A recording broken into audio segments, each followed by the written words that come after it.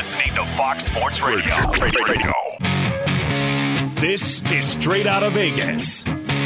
With the voice of Vegas, your host, RJ Bell. Give me a number, girl. Give me a phone. I'm collecting numbers.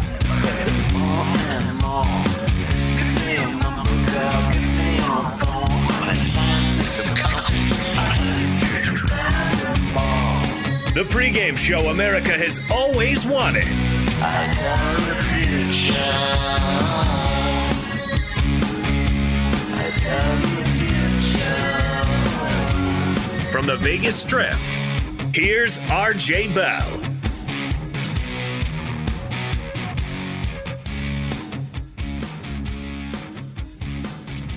I tell the future.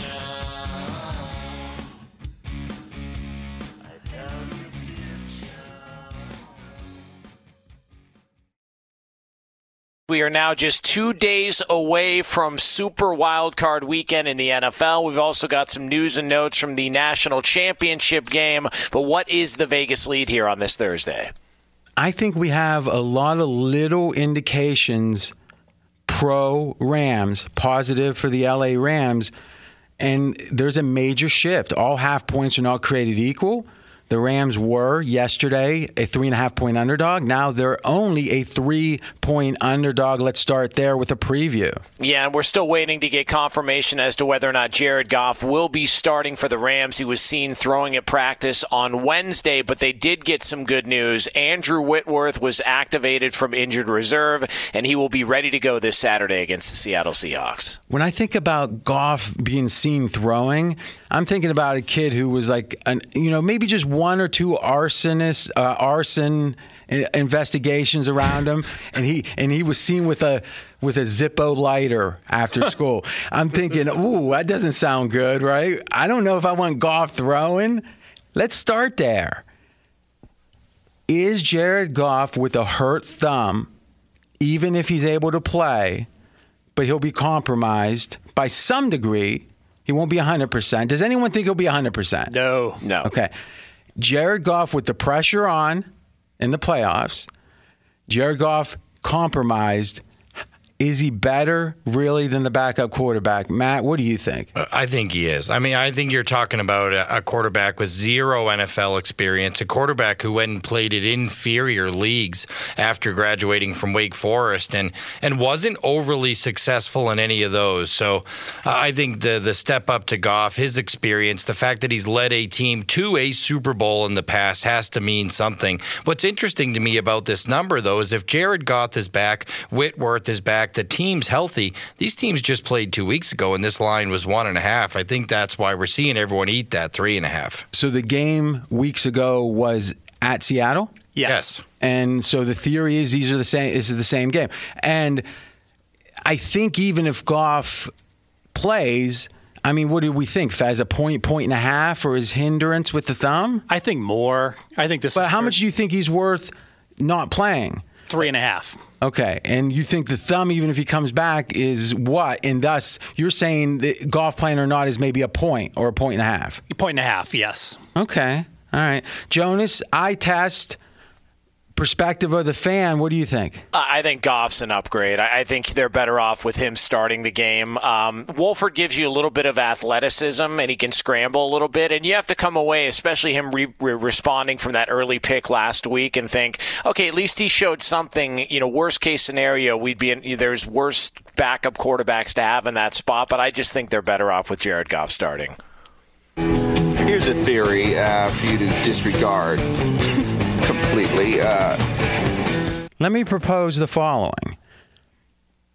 Goff is the better quarterback, but the game plan the Rams would likely execute with the backup, net is a better game for the Rams. So a lesser quarterback with a better game plan. And when I say better, what I expect is a very low variance, very conservative. Let's make this a one possession. Who's going to win the game at the end of the game? It feels like the Rams with the better, I'll say the better coaching, though I think, cutting on Pete Carroll's kind of goofy, future Hall of Famer. But I think it's almost like a Tomlin. Tomlin's going to go to the Hall of Fame too, but he's not great on the decimal points. He's not great. He's a big picture guy. And I think Pete Carroll's a big picture guy. He's an energy guy. They're very similar in a way, it seems like, Pete Carroll and Tomlin.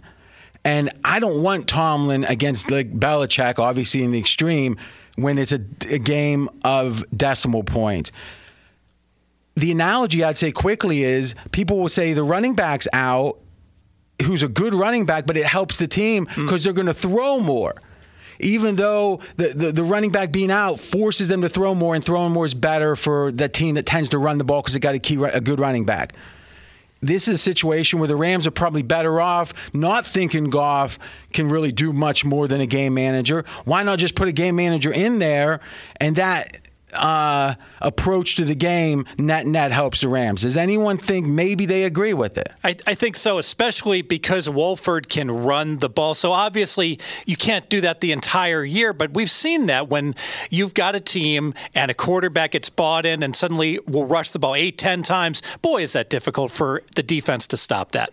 I think in a game like this, you don't want to have a limited playbook. And the playbook is going to be much smaller with Wofford than it is with Jared Goff. And in this situation, we're saying, well, as long as the Rams keep it one score the whole way and have this great game plan, maybe the low variance is okay with Wofford. But what if they get down 10? Yeah. What else are they going to get, though? I mean, when you're an underdog on the road, I mean, I know the road doesn't mean a ton this year, seemingly, but in the playoffs, I think it's 538 adds 20% to home field advantage, whatever it is. History tells them it's 20% more valuable in the postseason. Now, this year we're thinking it's a point, so maybe it's 1.2 points, but still, it's a little bit more important, I think. How much of that is the frenzied playoff crowd, though? Well, the theory is so you're saying if there is an increase of home field advantage, it's going to come from the part of the home field advantage that's related to the crowd, and this year it may not be. Yes. I'm not even sure that it matters if we're talking 0.2 points, right? Yeah. Agreed. So I know this. I think it hurts the Browns. When the Browns have lost 17 straight games in Pittsburgh, you can't walk into that building and be feeling optimistic. But that's not the case in this Rams game. No, true. But I'm saying I think as we look at each of these matchups are slightly different. And obviously, sure, Lambeau next week is going to be meaningful because of the slick grass. So, yeah. Be sure to catch live editions of Straight Outta Vegas weekdays at 6 p.m. Eastern, 3 p.m. Pacific on Fox Sports Radio and the iHeartRadio app. I'm RJ Bell. We're Straight Outta Vegas. So, Fez, we were looking at the total in this game. We were looking at the under. Any adjustment? There hasn't been. Now, this is interesting. So nothing but good news for the Ram offense. Yeah, so wide receiver Cooper Kupp activated. Left tackle Whitworth, key player, key loss. And they lost that, I think the game before they played Tampa. And ever since, the Rams have not had their best lineman. He's back this week. And then Goff being the third piece of the puzzle, why the lines dropped from 3.5 to 3 with him seemingly healthier. But lo and behold, the total should go up, it would seem, at least that half point. And it has not. It has stayed at 42.5. And I think that's just a confirmation that the under was really strong. And I think the total would have kept dropping. And now with this news, it's stabilized at 42.5. How do we know that, though? We don't. So why are you saying that? Just my personal opinion. But what you're saying is your personal opinion is what? Like, say your personal opinion again. That the under was super, super strong. But that wouldn't. I don't know what super strong means, right? The under could be that the bookmakers themselves have a strong bias towards it, where they like the under, or it could be that the action has been coming in on the under. What do you mean by strong?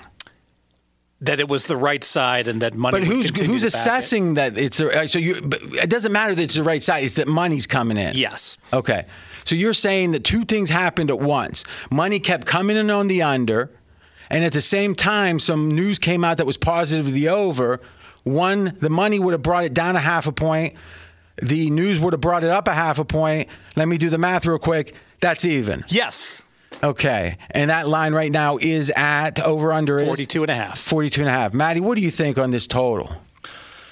I'm a little nervous about this total because I think both of these teams could be prone to turnovers. That defense of the Rams is so good in Seattle. With the conservative low variance game plan. I guess not. But I don't know that that's what they're going to do. I hope they do because I kind of like it. What do you got, Jonas? Well, you guys talked about where the line is at, and we just saw a little bit of an adjustment on pregame.com. The line now sits at Seattle -3, -115. So that just changed in the past couple of moments, meaning I would assume that a little bit of money has come in on Seattle. Yeah, and last thing on the segment is typically lines move a half a point in the NFL and NBA and college football and college basketball. 3 becomes 3.5, becomes 4, 4.5, 5, etc. Okay. 3 is such a key number. Now, what does key mean? Key means that it's a margin of victory more than any other number. Think about it, 17, 14, etc. Well, these days, 30, 27. Okay. So they don't want to move that full half point from 3 to 3.5 because it's worth about 20 cents. Now, a move from 5 to 5.5 is worth about 6 cents. Right? So the move of 3 off of 3 is like 3 times plus more important than a move from 5 to 5.5. Would you agree with that, Fed? I would, yes. Okay. Thus, they don't. If they think there's a little smidge, as Jonas said, and it was very savvy, of money on the Seattle Seahawks, they're not going to go to 3.5 again. They're going to go up a little bit and make you lay 115 instead of the typical 110. So there are 2 ways they can adjust the line. One is the lay price. The other is the spread. And if you think about what a money line is just a lay price without a spread. The spread is pick 'em. Pretty good at that, Matty. Yeah. What do you think? Yeah. But I would have never been a good teacher because if I was in a classroom right now and someone started asking me questions, I'd be like, Jesus, it's obvious, and I'd storm out. Be sure to catch live editions of Straight Outta Vegas weekdays at 6 p.m. Eastern, 3 p.m. Pacific. So, RJ, on Sunday, the New Orleans Saints, the 2 seed in the NFC wildcard playoff weekend, will be playing host to the Chicago Bears. And right now on pregame.com, New Orleans is a 10.5-point favorite. So, Fez, Drew Brees, season started. A lot of people, Matty Holt was one of them. He was saying, noodle arm. Drew Brees is a noodle arm. I said, I'm not a scout. I'm going to look at the stats. And Drew Brees is the second best quarterback over the last 2 years, and it's not even close. It's been Patrick Mahomes, then Drew Brees. Deshaun Watson's good, maybe. He's not even close in those 2 years.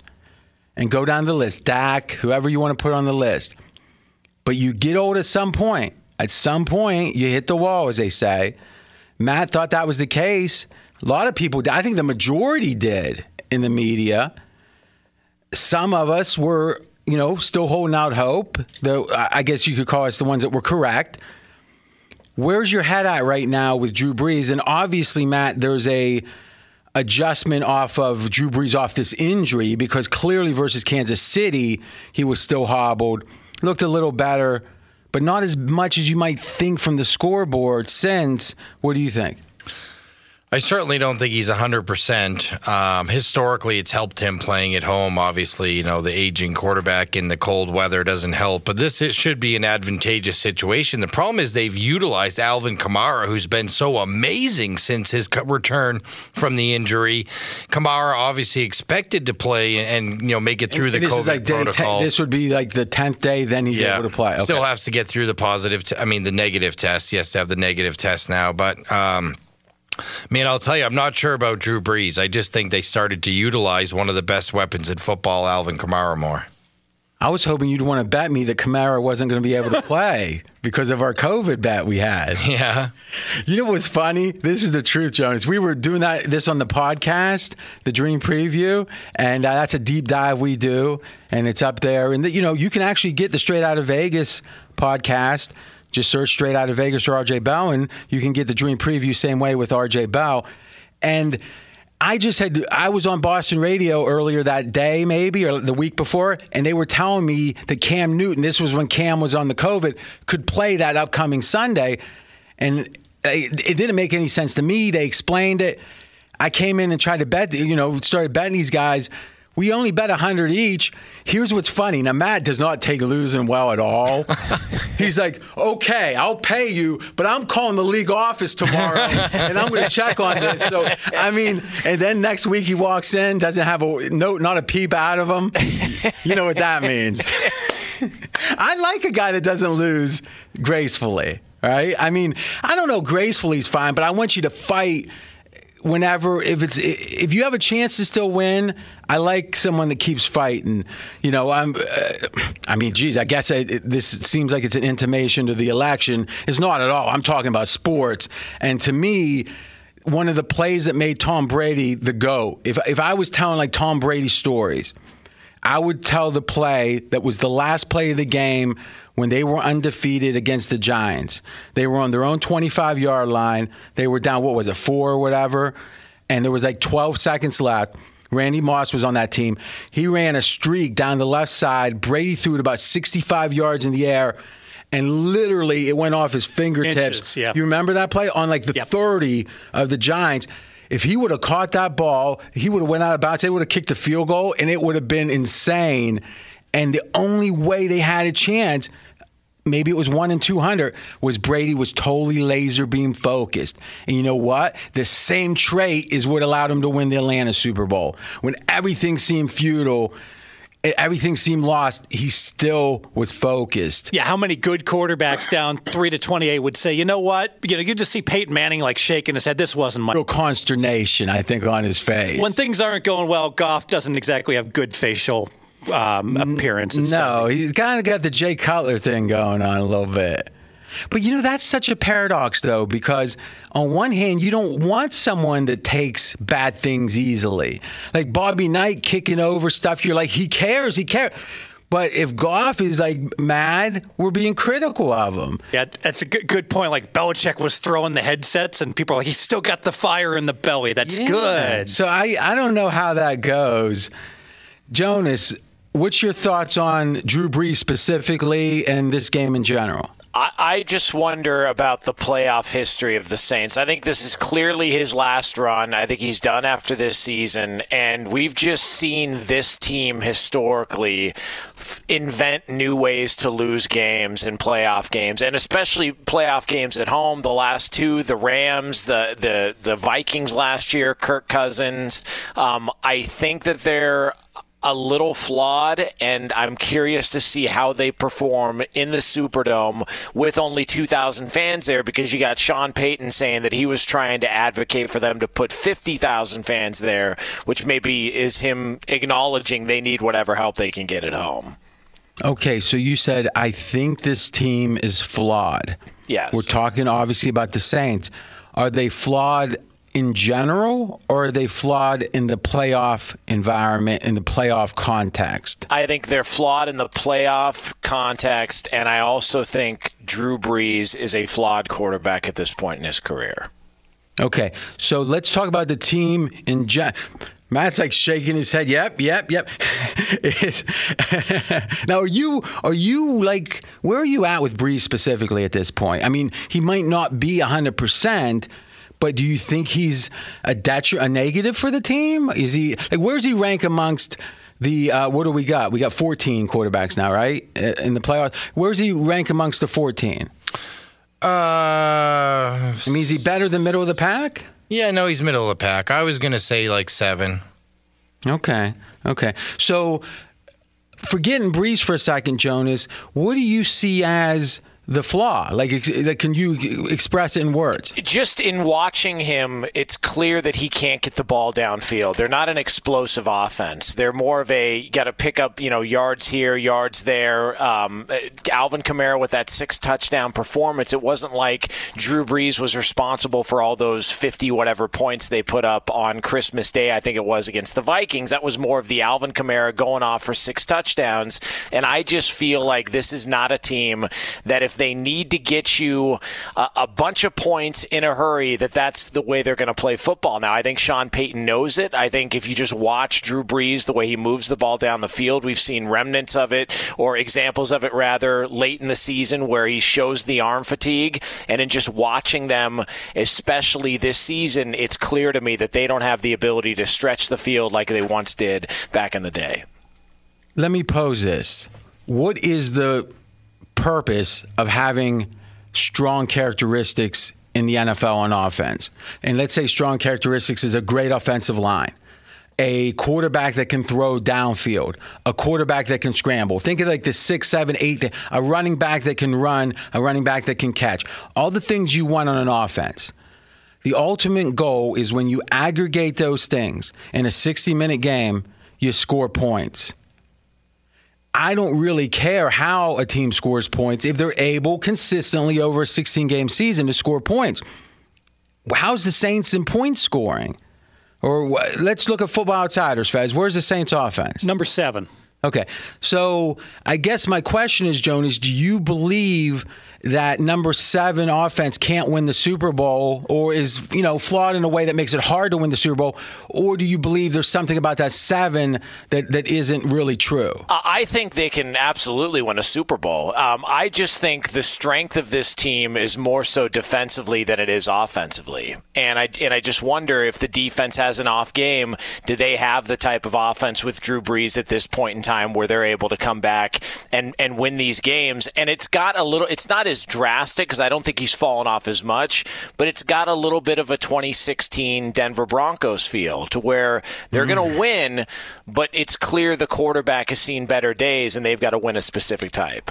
Do me a favor, Fez. Look up QBR for Peyton Manning his last year, and look up Drew Brees' current QBR. And Brees is number 6 for the year. So Brees is number 6 right now. Let's see where Peyton Manning was. Matty Holt, you got something.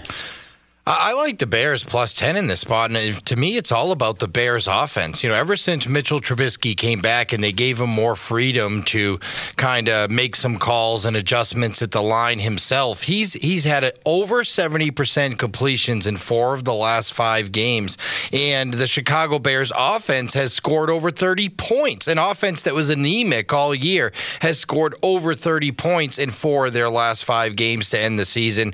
So I like what I'm seeing from the Chicago Bears offense, the second half of the season. And I think if nothing else, when you have an offense that's on fire, that's playing really well, and you're catching 10 points, even if you're stuck 14 late, that back door is going to be wide open. Total in this game, Saints-Bears, is only 47.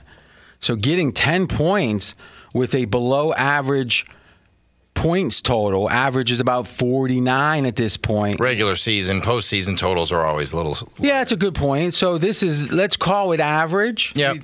And what I'm saying is it'd be getting double digits with only an average number of points expected. And in a way, it doesn't matter if it's average or not, because really it's just the math of 47's expected for whatever reason. You're getting 10. Yeah. There's not much margin for error for the game to stay under and for you to lose, though it can happen, obviously.